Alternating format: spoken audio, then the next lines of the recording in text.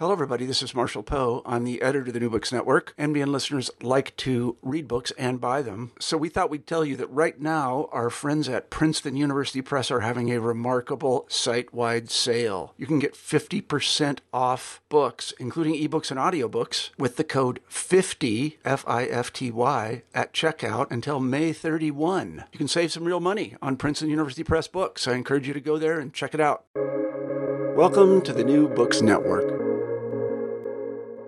Hello and welcome to another episode on the New Books Network. I'm one of your hosts, Dr. Miranda Melcher, and I'm very pleased today to have with me Dr. Aaron Thomas Dailey to tell us all about his new book that's just come out from Oxford University Press in 2023.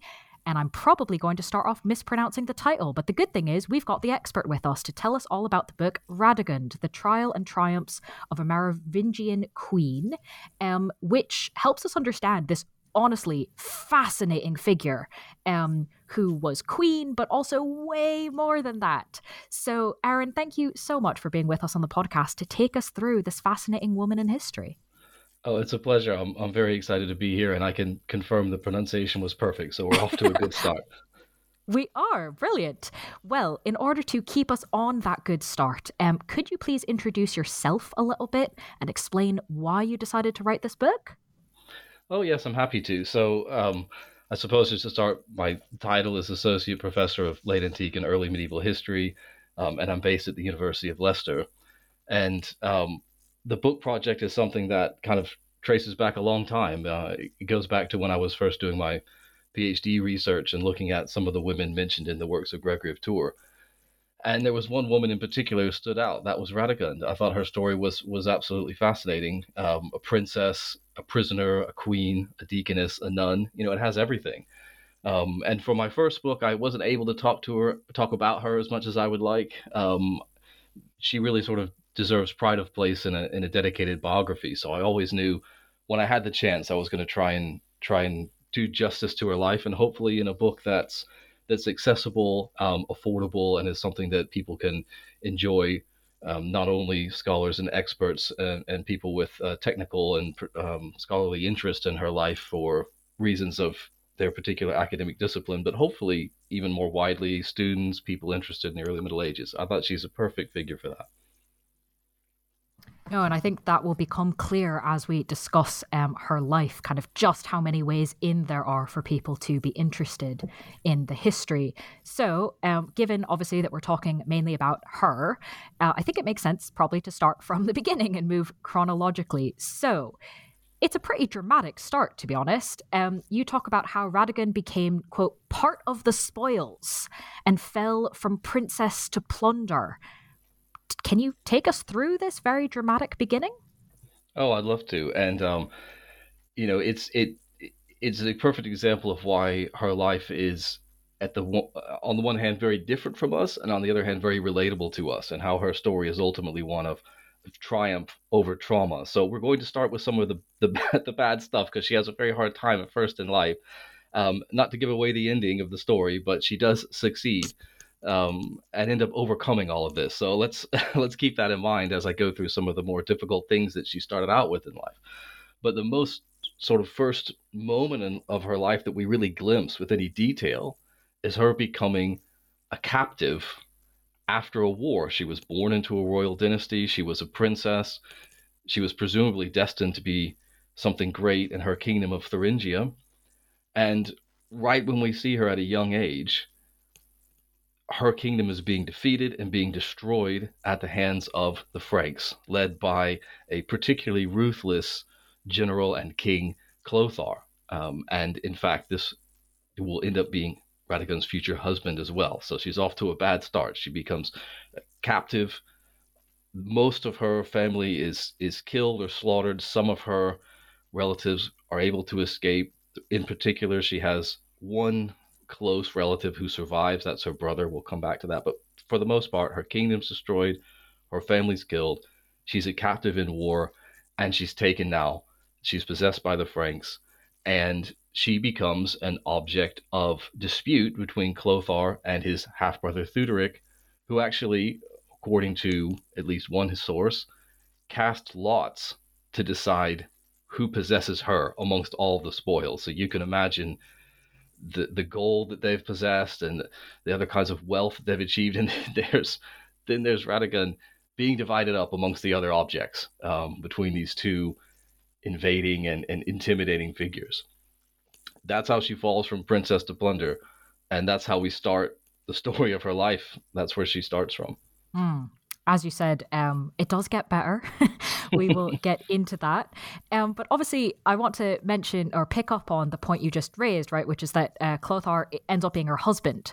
So given this start as the spoils of war, to what extent do we see Radegund having any agency in her wedding and marriage? Yes, I mean, I will talk about agency. I should probably say, first of all, just how difficult it would have been for her to have any agency in that situation. You could only imagine. She's a captive in war. She has no real family to turn to. She has no independence. She's actually taken to a villa where she's raised, a royal villa where Clothar her has people there to look after her and also to watch her. It's not the most friendly of environment. And she's raised in captivity, and you think, what kind of agency can someone have in this situation? I mean, they're powerless. And that's one of the interesting things about her life is actually, again and again, she manages to have, although she has such limited room to maneuver, she manages to achieve things within those constraints. And once you set out the constraints, you can then be impressed by just what she's able to achieve. Now, she was really destined to marry Clothar if he opted for that course. And in some ways, she's being raised to be a potential wife. And she does come from a royal background, even if she's being raised in captivity. And the wedding is something that is, on the horizon. What can she do about that? Well, it's impossible really for her to avoid that if Clothar opts for it. But what she can do is she can try and achieve a certain kind of status as his official wife.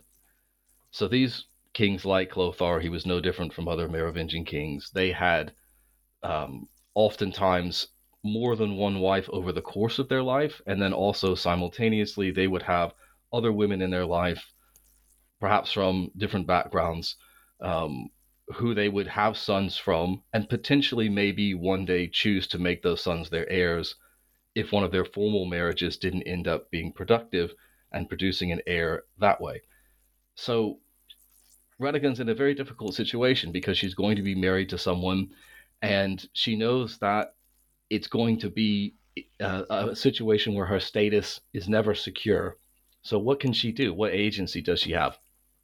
Well, we have this remarkable account in one of her two biographers, and I'll talk more about them soon, where she actually runs away from the wedding day. So the wedding is planned, that it's planned in another villa, royal estate, very nice place, but very secluded, very private, and a place where if you're married there, it won't really be a public event.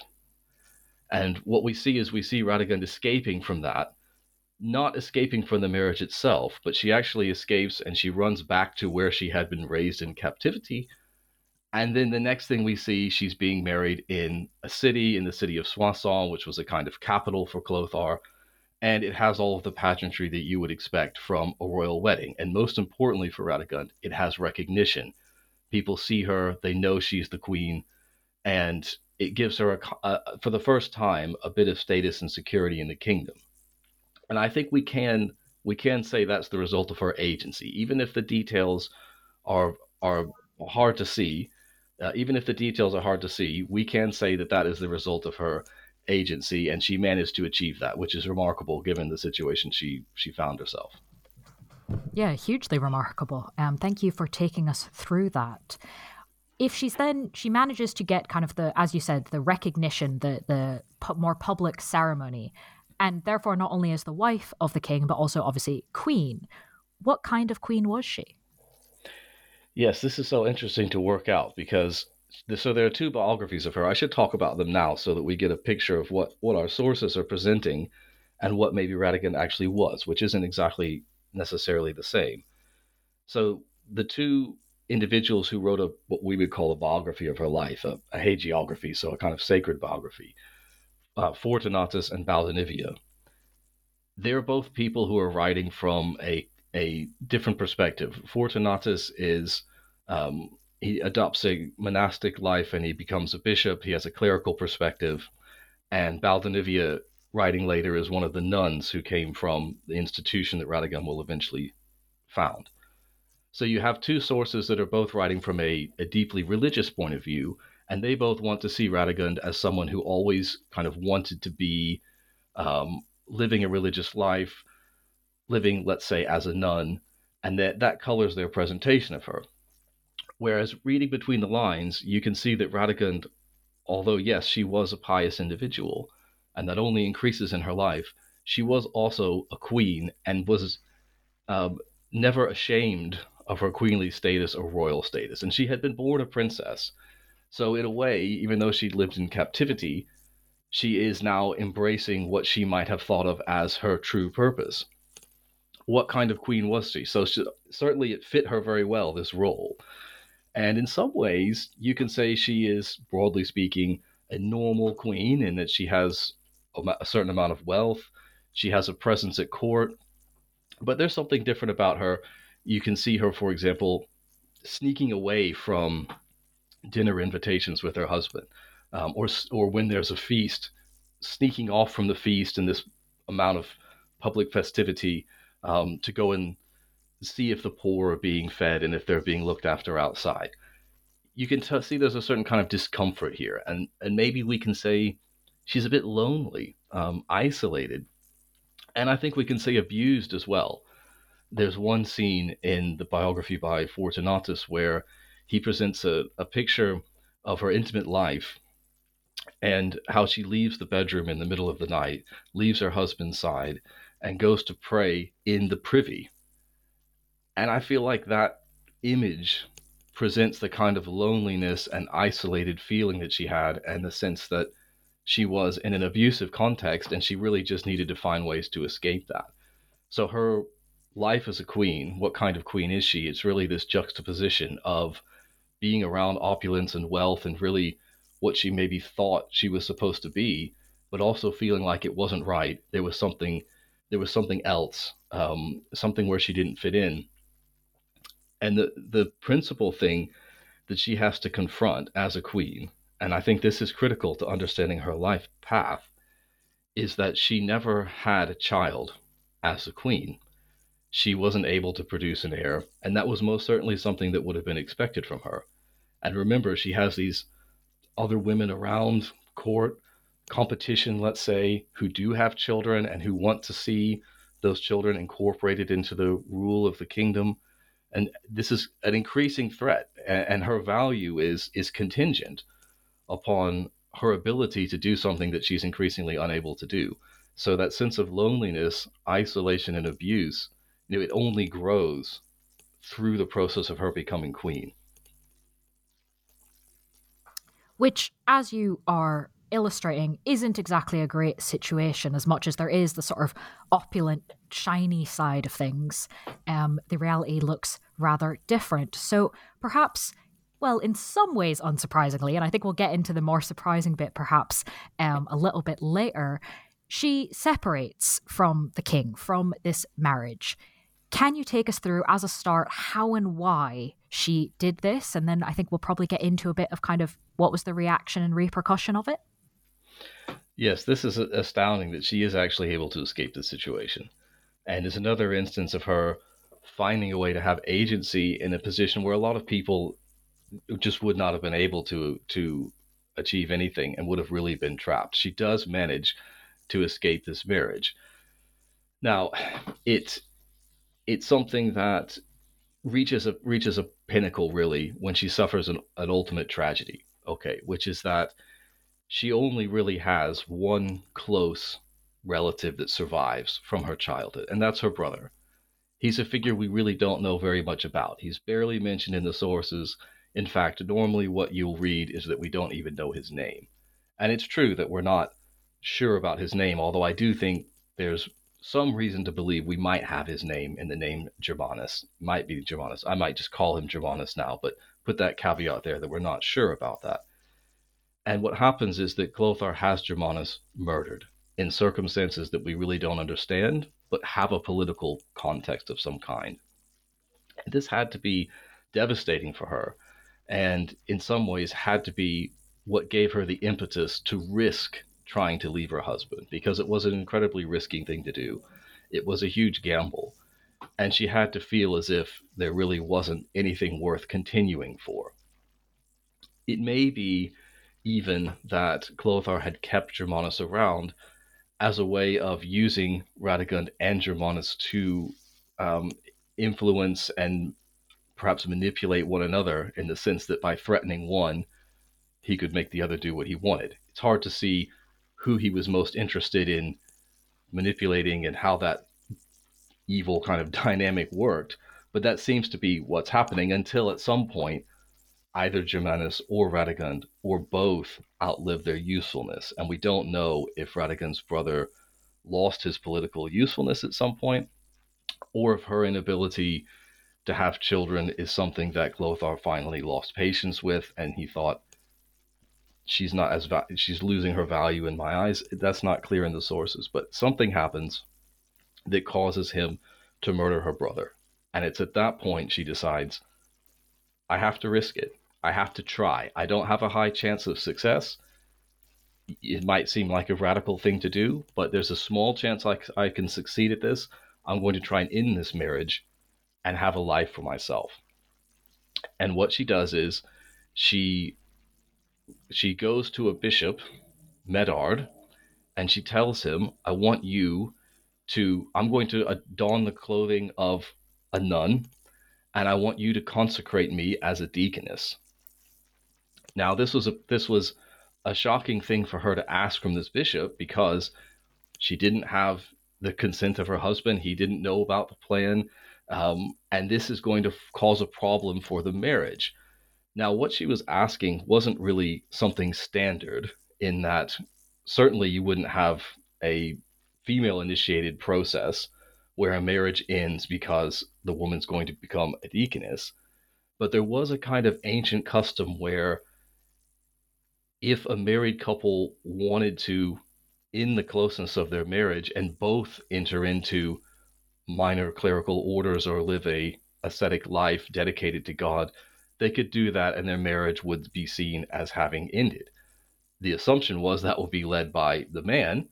In this case, it's not. But the consequence was, if she receives consecration as a deaconess, then she really can't be a wife anymore, because she's now consecrated to God.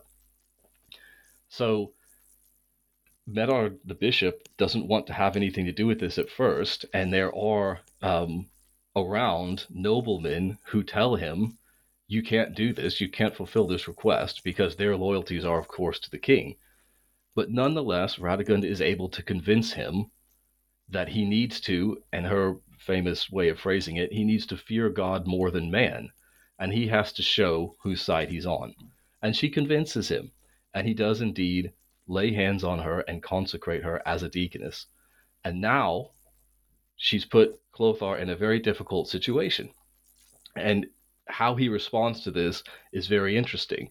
But it's worth just saying up front that she has now already achieved something, that she's managed to use influence and her position with bishops, and particularly with Medard, to achieve this consecration, which it has a certain kind of creativity to it and unexpectedness to it. And it is the big gamble. This is the way she thinks she can leave her husband and now live a life in pious dedication to God.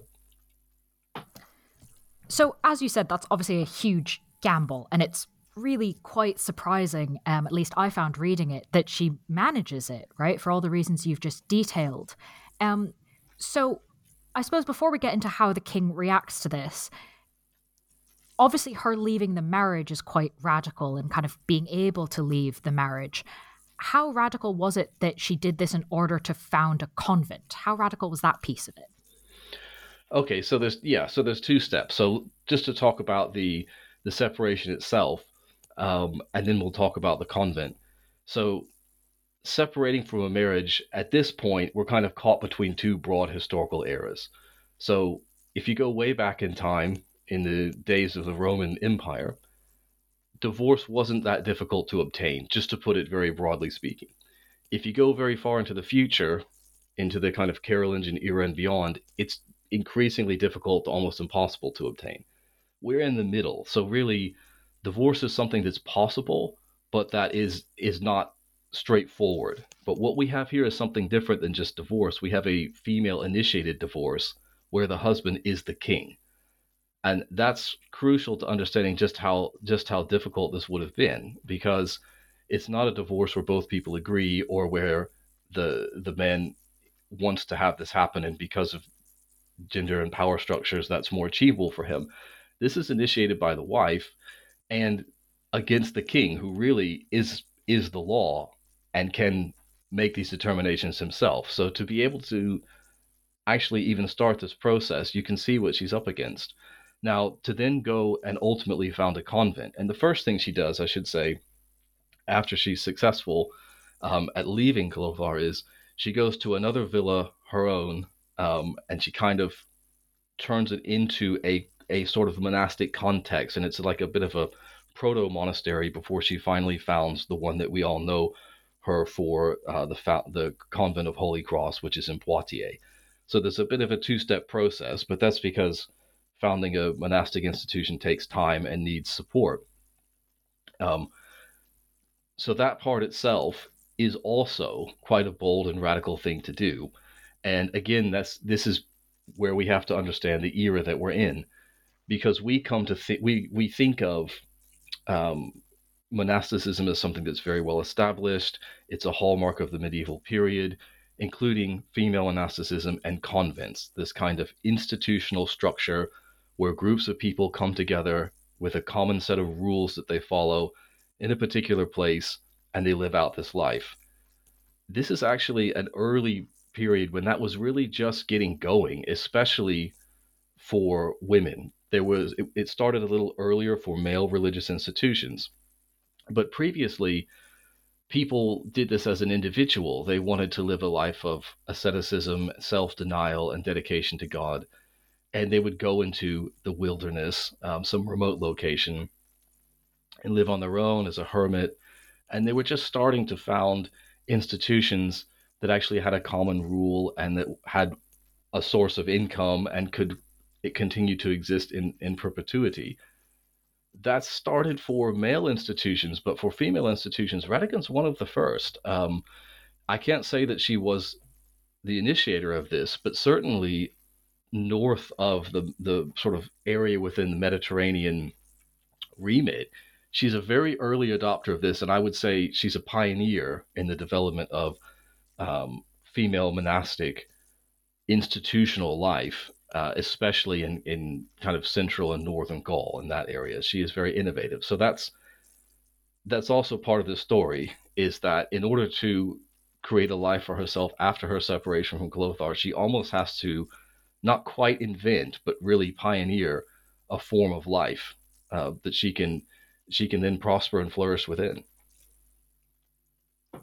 So that, in a lot of ways, I think compounds everything we've been talking about so far, right? It's radical and difficult to leave a marriage at this time, and it's radical and difficult to found a convent, and of course she does both, and roughly at kind of, the same time, one and then the other. So you mentioned in your previous answer that obviously the founding of the convent not only requires sort of innovation in terms of the idea of it, but also obviously needs a bunch of money. It's not the cheapest thing to do. This, in the context of her kind of publicly leaving the king, seems like a pretty big barrier. So I think it would be a good time now to go into how the king responded to her leaving him and then wanting to establish a monastery. Yes, this is the real crux of the matter, is in order to be able to found a monastic institution, she will need support. And in fact, she will need royal support. She will need Clothar's support. Now, how do you go from surprisingly ending a marriage to then getting the support of your now former husband for your monastic project? That's the most uphill difficult to understand part of the entire process. And this is what I think happens. I think because Radegund acted so quickly, she kind of caught Clothar by surprise. She's suddenly left him consecrated as a deaconess and no longer able to fulfill her role as wife. So she presents him with a dilemma immediately. And the dilemma is, does he publicly reject what she's done? And then, of course, he can capture her, he can punish her, he can prevent this from happening. He can also go after the bishop who consecrated her. He is the king. But he will look weak. He will have to admit that this all happened against his will. The other option, the other possibility, is that even though this must be enraging because this was done behind his back, he can act as if this was his idea all along. And if he does act as if it's his idea all along, then he can be seen as a king who is supporting a pious, holy woman who he is connected to, and all of the achievements that she is able to attain as a holy woman actually reflect well on him. And by supporting her monastic project, he is creating holiness within his kingdom, and he is further sanctifying the realm by being the financial and political support for a project of his former wife that is a project of holiness. So she presents him with these two options, and she knew his character at this point, and she must have known that he would, or at least she was gambling, that he would opt to support the project. And in the end, that is what happens. Now, there are hints in one of the biographies that, well, it's certainly that Radegund feared that Clothar might change his mind and try and take her back. How seriously we take these stories is a question because of the perspective of the text. But I think it is something that Radegund would have feared because she didn't know if this would work. And she couldn't count on his support. It was a gamble. But in the end, it was successful. And he does actually opt to save face, look like he's supporting this pious project, and to give her land and financial resources so that she can create a convent in Poitiers where she can live. And it's actually a very well endowed institution. Of course, the price she has to pay for that is she knows that that however large her reputation grows, it's reflecting on Clothar. There's nothing she can do about that. But that was the trick that allowed her to receive this support. And the reason why she was able to do this also is because she had built up goodwill amongst the clerical establishment. And that was also surely part of Clothar's calculation when he made his decision to support what she was doing, is that she had clerics and bishops behind her. And this is because she had been such a supporter of the church, and she donated to so many monastic figures and ecclesiastical figures while she was queen. And she clearly was doing this not only because of her own personal beliefs, but also because she needed a support base from somewhere, and not having a family to support her or other natural allies, she found that she could achieve support by cultivating a good reputation with the church. So that would have helped her. So I think she did, in a sense, have a strategy, and it made sense. But it was all based on Clothar's reaction, and that was really just down to his own personality and what he chose to do in that moment. And thankfully for her, he opted to present himself as this patron of her institution. And of course, he had other women at his side. He had children from them. He could sort through the problems and consequences of this in various ways. He didn't need her, and he had opted to murder her brother. He must have thought she was dispensable as well when he made that decision. So you can see how she realized, well, if I'm going to be dispensable, this might actually work. And that's what she tried to do. Mm-hmm. No, absolutely. And it certainly, I think, also shows her political ability, right? Her ability to kind of read the situation and go, okay, well, I've got this alliance and here are my options, and how do I kind of make what I want to happen, obviously within constraints. But I think what you're discussing kind of very much shows, she's thinking, there's a strategy, there's a plan. and not necessarily in a way that we would always associate kind of if the 100% of what she wants is a religious life. Obviously, there are kind of, you don't have to found a convent necessarily to do that, right? There's kind of more planning and more leadership involved as well. And so I must admit, kind of given reading all of that in the book up to this point, I was not hugely surprised when you then went on to describe what her convent was actually like. And you made a point that in some ways, her convent was more like a medieval court than what we might at least assume a convent was like, or what other convents or religious houses at the time might have been more focused on. Obviously, she comes from having that experience already and is clearly capable of kind of getting things done, creating things that she wants. So can you take us through sort of how her convent compared to other religious houses, how it compared to medieval courts? This was one of the exciting things about doing the research, was because you have these sources that present her as a kind of straightforward monastic founder. And there are things you expect to read in hagiographic text. They follow conventions, and there's a certain kind of mold of what you would expect a religious founder to fit within. But if you read between the lines and you look at some of the other sources that are available, you can actually see her personality coming through, and that distinction between what the sources are trying to make her be and maybe what she really was, which was a more complex figure. She never stops being a queen. And I mean, in her, the way she, in her mannerisms, in her disposition, as you say, she was very politically savvy, and she doesn't stop maintaining these political connections.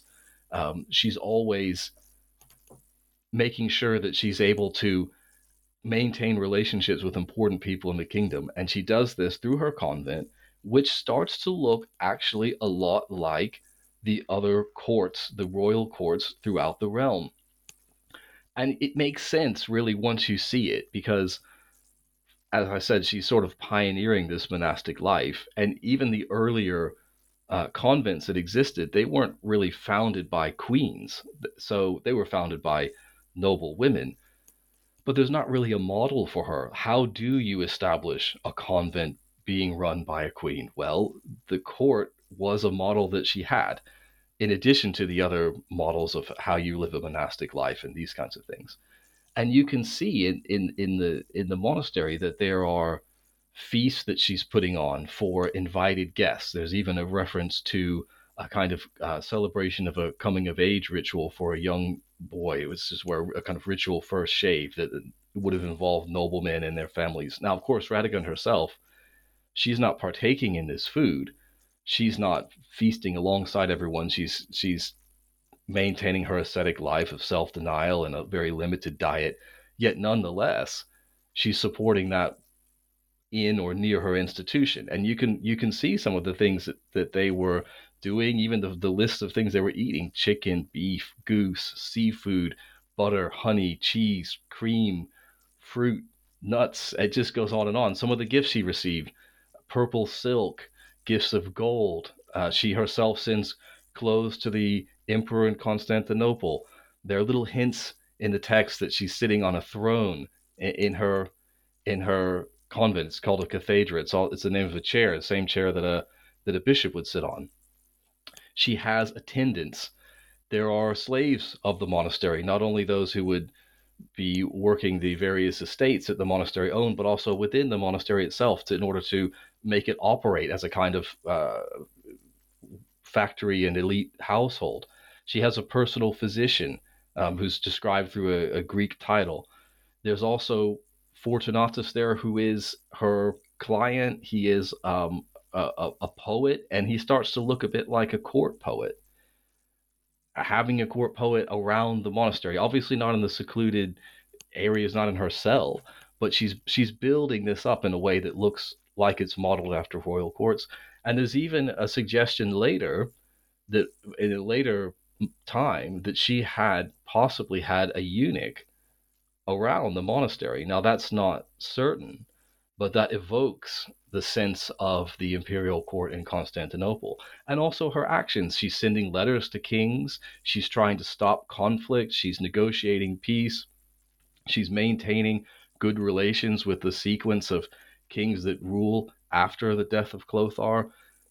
so that her monastery can stay in a good position and avoid any kinds of difficulties that it might face. And also, her monastery is full of noble women. There's about 200, apparently, 200 women in the institution, which is a lot. That's a lot of people to surround yourself with who come from an elite background.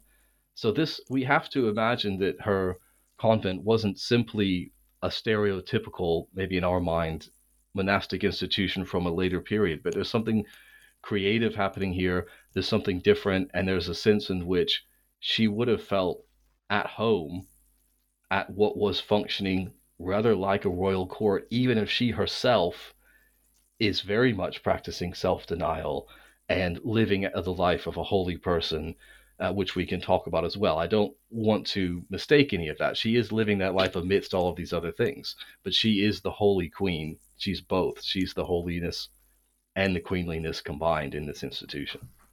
No, that's a helpful way of thinking about it, kind of both at once. And in a similar way, that's kind of how I see one of her biggest, I suppose, most famous achievements as head of the convent is acquiring fragments of the Holy Cross for the convent, right? On the one hand, that's both obviously really religious and also pretty sort of court-like, right? Acquiring very famous things through relationships with important people in order to kind of elevate your status. So can you take us through how she actually manages to do this and what the reactions are? Yes, so this was a huge triumph for her. And it shows just how successful she was at building this institution, because she is able to acquire fragments that were believed to be shards of the cross that was used for the crucifixion, which was a tremendous relic in order to have. It really was. And she received this gift from Constantinople, from the emperor and empress of Constantinople. So the gift is not only an incredibly high status item in terms of it being a relic, that it has the sacred power of the cross, the object of salvation, which was used during the moment in which humanity's sins were forgiven. It has all of that sacred power, but it's also coming from the East Roman emperor and empress. So it has this prestige of being this imperial gift. And her ability to acquire it was a combination of her pious pursuits and her political connections. She's able to acquire it because she builds a good relationship with one of her stepsons, Sigebert, who was king at the time, and he's very interested in expanding his realm and making it something that is comparable to the empire in the East. And he has this agenda to have a good relationship with the court in Constantinople. She's using all of that. That's clear that she's drawing upon that and playing her role in that negotiation process. But she's also, for a very long time, she's been very, very interested in acquiring relics, and particularly relics from the Holy Land. And I won't go through each one that she acquires or the process that she does it, but in some ways, acquiring the fragments of the cross is the culmination of a long pursuit of getting more and more relics and also knowledge from the Holy Land. And you can see stories starting to spread that are stories that you would expect to find in, say, Jerusalem or in the Holy Land, particularly about the Assumption of Mary, which starts showing up now. And it shows up very famously in the writings of Gregory of Tours, who Radegund knew. I think it's also hinted at in the writings of Fortunatus. And there seems to be things that Radegund does in her life where she's almost aware of the story and living out the story in some ways. So she's acquiring relics, she's acquiring knowledge, you might say lore. And finally, she's able to present herself as a new Helena. Helena was believed to be the woman who had discovered the cross. She was the mother of the famous Emperor Constantine. She went on a journey to the east in the early 4th century, and it was thought that she had discovered this cross. That was what was believed, and by acquiring a piece for the Merovingian realm, Radegund was comparing herself to this Roman empress. So all of these things come together in a moment of what should have been great triumph. The people return, they have the fragments of the cross, it's going to be installed in her monastery, she's going to be the new Helena, Sigebert's happy, there's this alliance between East and West, and what happens to her? I mean, you wouldn't believe it, but her local bishop, the Bishop of Poitiers, makes himself scarce so he doesn't have to be there when this relic shows up. And what does that mean? It means that it can't be installed in the monastery because you need a bishop to perform that ceremony. It's a shocking moment. I mean, she's spent her whole life dealing with people like Clothar and building links within the clerical establishment. And now, at this moment of triumph, her own bishop isn't interested. And we have to try and think about why, what was happening there, because she does have good relations with other bishops. And we have to try and reconstruct that. And it seems that there were kind of three things at work. And this, I think, in a way, is the result also of her queenly side, because she did expect her instructions and commands to be fulfilled. She did expect to be able to act in a way that was as an elite, important person, and she did expect her local bishop to see himself as fulfilling her requests. And I think her local bishop, his name was Merovingian, he didn't like that dynamic in that relationship. Now, of course, the sources say that he was jealous of her, and maybe he was, or that he had character flaws, and perhaps he did. But what other historians have noticed, and this is where I was working on previous research, is that actually she's creating a big problem for Merovingian in Poitiers, because as the bishop, he's really supposed to be the principal religious authority in the city, and she's completely blown that away by having this sacred institution, which is now going to have a fragment of the cross in it. And Merovingian, the relics he has access to and can use as a bishop and show off, I mean, they're in another shrine, which is just outside the city, and they don't compare to the relics of the cross, and he's in a difficult position. And I also think, now then, this is finally my own personal opinion here as well, is that Radegund's using this story of Helena and her discovery of the cross, and how this empress was able to find the wood of humanity's salvation. And in that story, when Helena discovers the cross, there's a question about whether the cross was the cross that was used for the crucifixion of Christ or the crucifixion of the two people crucified next to him, because there were three crucifixions that day. And the local bishop of Jerusalem in the story is able to verify the authenticity of the wood through a miracle. So it may just be that Merovingian thought he deserved to be in this new story, and that there should be some process where he could verify the gift of the relics of the cross, because it was somewhat controversial. I mean, not everyone liked or trusted the Byzantine emperor, the East Roman emperor in Constantinople. Not everyone was maybe even prepared to believe that this tiny piece of wood had really come from the cross. And Merovingian could have, there was an opportunity for Radegund, if she had been a little more diplomatic about it, to allow Merovingian to participate in this in a way that was more meaningful than just, I'm telling you to take this and put it into my convent. So it may have been that he had this issue, but whatever it was, whatever combination of problems it was, he didn't do it. He didn't put it in the convent. And so the relics of the cross had to go elsewhere for a while before Radegund was able to call on a favor from the king and demand that the bishop of nearby Tours brought the fragment of the cross and put it in her monastery, which he of course did in all due submission to her, as she fully expected. So she relied upon her royal status to see this affected. But you can see in that moment, not only her acquisition of the cross, but in the reaction to it, that you really do always have this combination of a royal woman and a holy woman at the same time. Absolutely. To kind of get all those things done and manage them very much shows that combination. But I'd love to kind of keep going, or I suppose sort of come back to something you mentioned earlier, right? Because the last few points we've talked about have been about this combination of the queen and the head of the convent. But you raised earlier that she, of course, really very much is living these religious principles, even as she's doing these other things.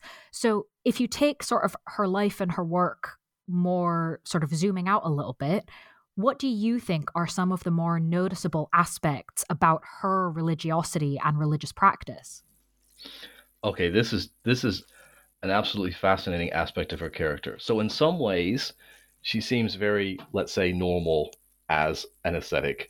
She consumes small amounts of food, a very limited diet, avoids meat, drinks water or watered down wine, but she doesn't have she's limiting her consumption of food and water because she's not of the world, she's of the next world, and man does not live on bread alone, but the word of God.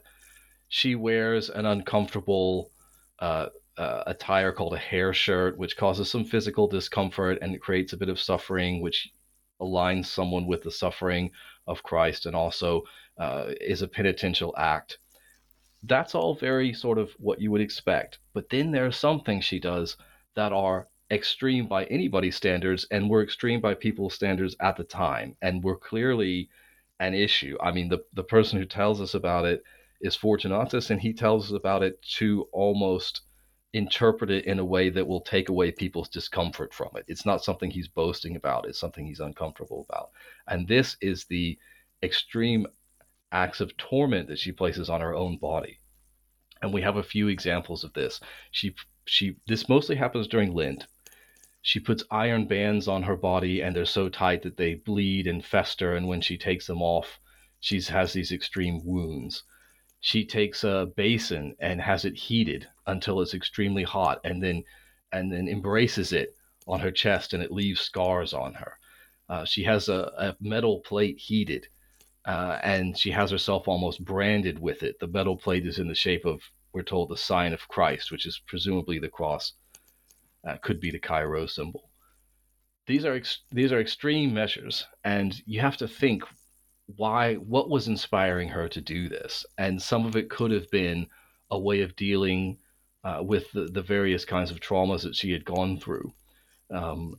It's hard to know exactly. You have to speculate there. There's also something very symbolic about it because for example, the metal plate that she's using, it's called a lamina in the source, and lamina was used to torture or brand slaves.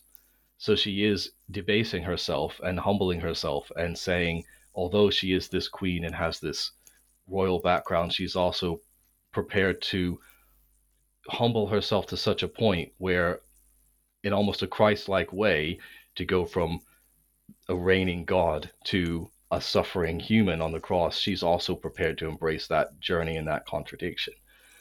So there is something symbolic happening there. And this is where it gets very interesting because of what she actually does during Lent and how she presents herself to her community of nuns. So we know that during Lent, she would sometimes seal herself off within her monastic cell, and she would be barricaded in there, and she was not accessible. And some of the most serious tortures that she would do to herself was during this time within her walled off cell, and she would have very little food, even very little water, and she would almost die by the end of the Lenten period. So what's happening here? Well, here's a suggestion. So her convent looks like it's almost modeled on the Church of the Holy Sepulchre. The Church of the Holy Sepulchre is in Jerusalem. It houses the tomb, the empty tomb of Christ, and it also houses Golgotha, where the crucifixion happened. And the Church of the Holy Sepulchre was associated with Helena and was considered to have been something that she founded. And so now at Radegund's convent, you have an oratory, and the oratory has a fragment of the cross. It's kind of like Golgotha. And then you have her cell, and she's almost dying in there. And her cell is almost like the tomb. And what it looks like she's doing is she's almost presenting herself as Christ by burying herself in her cell. And then everyone worries about her during Lent. And then on the Easter Vigil, now the celebration of the resurrection, they remove the bricks that are sealing her in, and out she comes, having survived this death-like experience on the day celebrating the resurrection. It's a Christ-like emergence from the tomb. I mean, the boldness of this to present herself in this way. And she probably truly thinks that she is the bride of Christ. I mean, this is the normal sort of thinking of what it means to be a nun, is that you're in some kind of mystical union with Christ. But if you have this idea that Christ is this reigning king in heaven and Radegund is this queen who is now holy, there is this union almost between her and between Christ.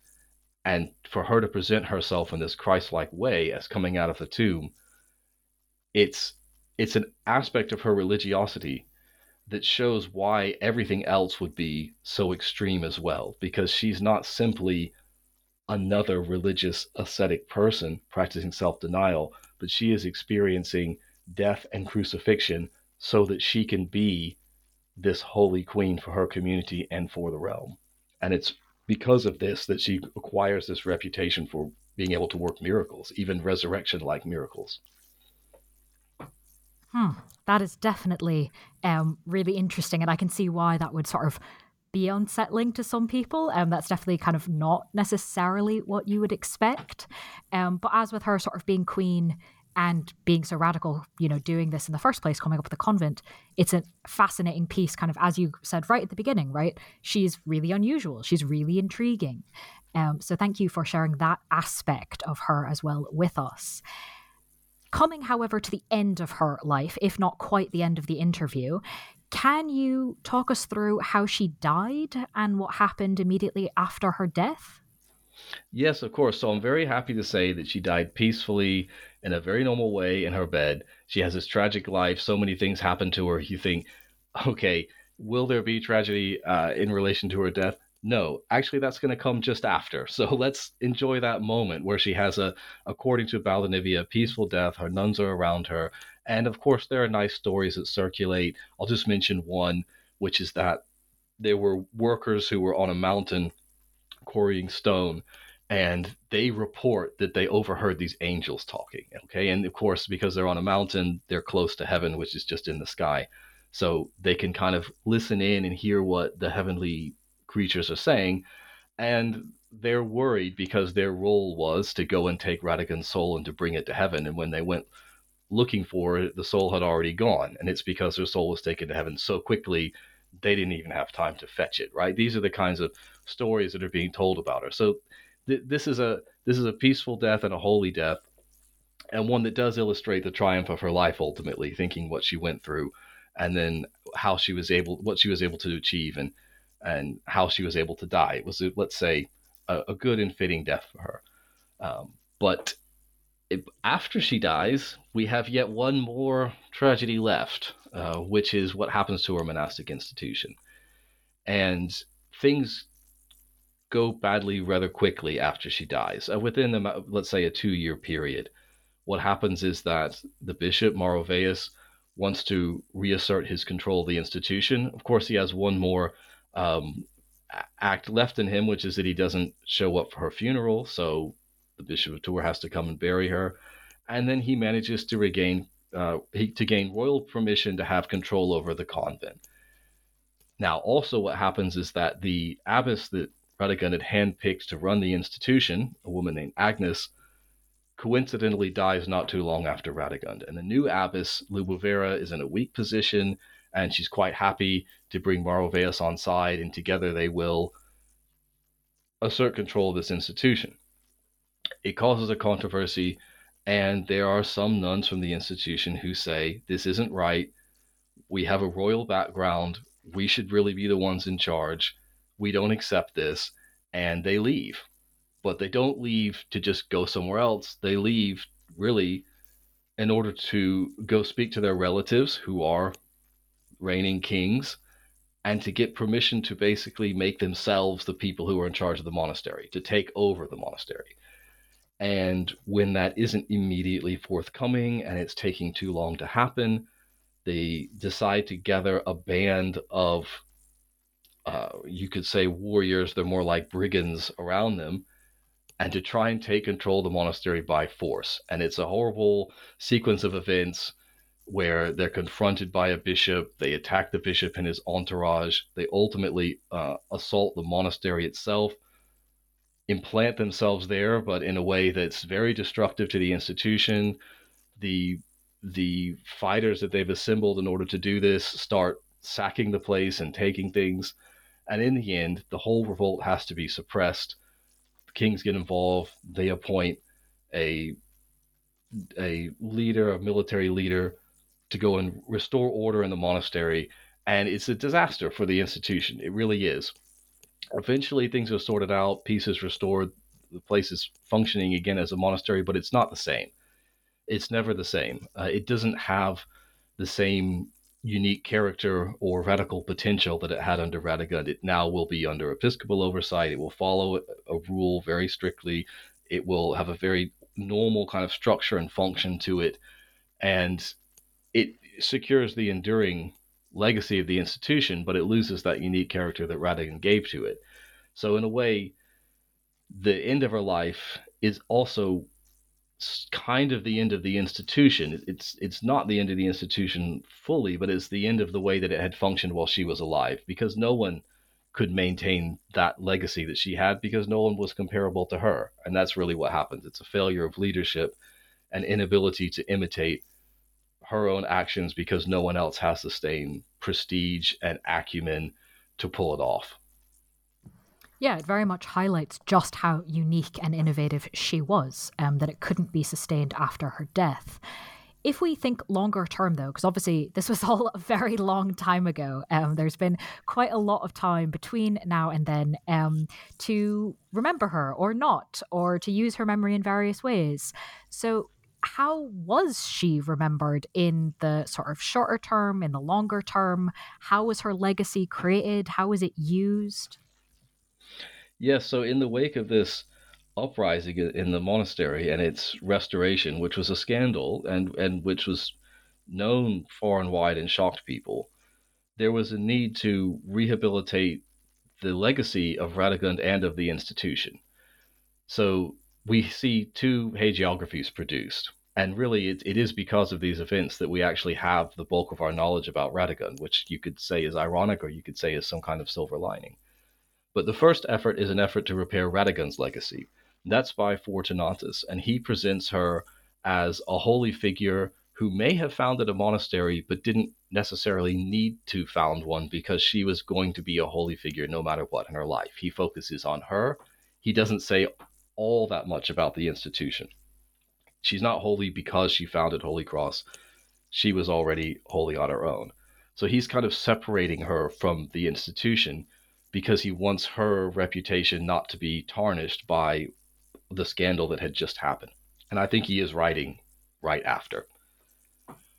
About a decade and a half later, you have a nun from the reconstituted Holy Cross who writes a biography of her that does highlight the institution and rehabilitates the legacy of the institution. It's been longer now.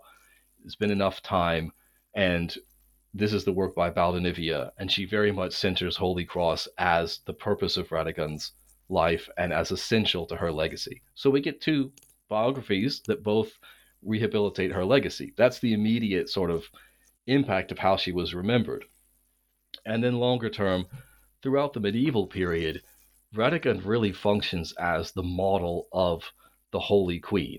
Not so much as she had lived her life herself, but as she was remembered in these hagiographies. So again and again, queens who want to present themselves as being pious and holy will read the life of Radegund either by Fortunatus or by Baldinivia and take inspiration. And you can see them imitating her and presenting themselves as her. Also, within Poitiers itself and within Gaul, Radegund's reputation, properly speaking, continues. There are illuminated manuscripts made of her. There's a stained glass project at a church in Poitiers about her. So her legacy continues, and even very locally, there are local legends. There's one of a kind of dragon that lives in the river that Radegund vanquishes, right? So it's a very fertile landscape for legends or more official biographies or artistic programs. Her reputation continues throughout the Middle Ages. It really hits a point of change when it comes to, of course, the revolution in France, which destroys the monastery of Holy Cross. And although there is an attempt to recreate it nearby and to keep going, that is really the moment when Radegund's project comes to an end. But Radegund herself lives on as a heroic figure, and she is seen as a kind of French national hero during the Third Republic, the 1300th anniversary of her death, which is 1887. She's hailed as the mother of the French fatherland. And even in World War One, there were pilgrimages made to Poitiers for her to save France. And the interesting thing is, because she was of a Thuringian background, Thuringia is in modern day Germany, so in Catholic quarters of Germany, she's also seen as a holy figure.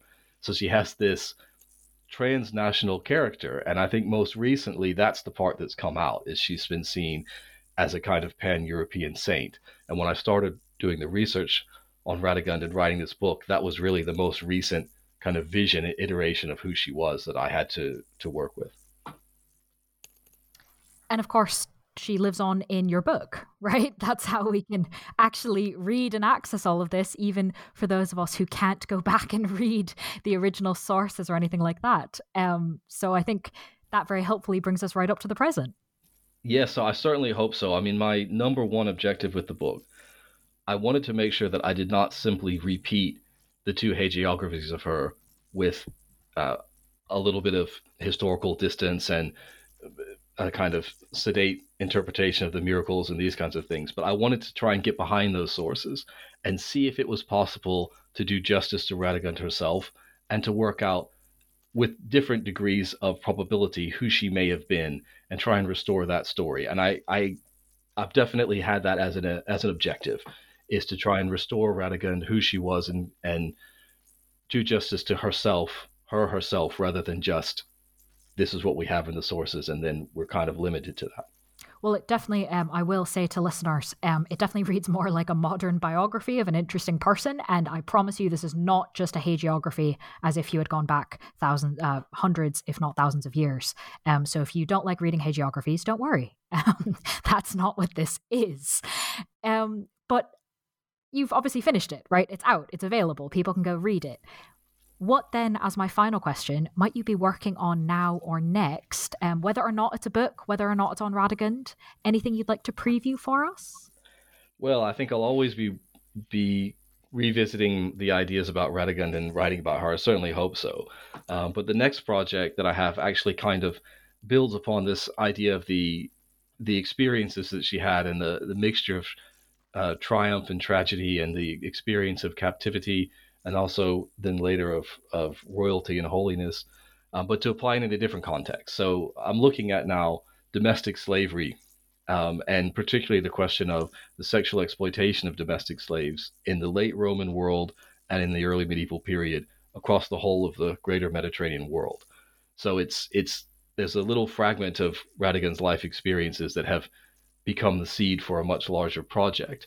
And this is not just something that I'm doing myself, but thankfully I have a team of people that I'm very happy to be working with and that are participating in this project, and it will last until October 2026. And it's called Dosse Project, DOSSE Project, all one word.com, if you'd like to see what we're producing now and what this research will be about. It's all explained on that website. But I'm very excited to be carrying this forward, and I think that there is a certain continuity with the project on Radegund, and I hope I keep talking about her and writing about her as I do this new project. Wonderful. Well, thank you for giving us the preview and something to go look up. But of course, listeners can also read the book we've been discussing, again, titled Radegund, The Trial and Triumphs of a Merovingian Queen, published by Oxford University Press in 2023. Aaron, thank you so much for being with us on the podcast. It's been an absolute pleasure. Thank you so much for having me, and it's been a joy to talk to you.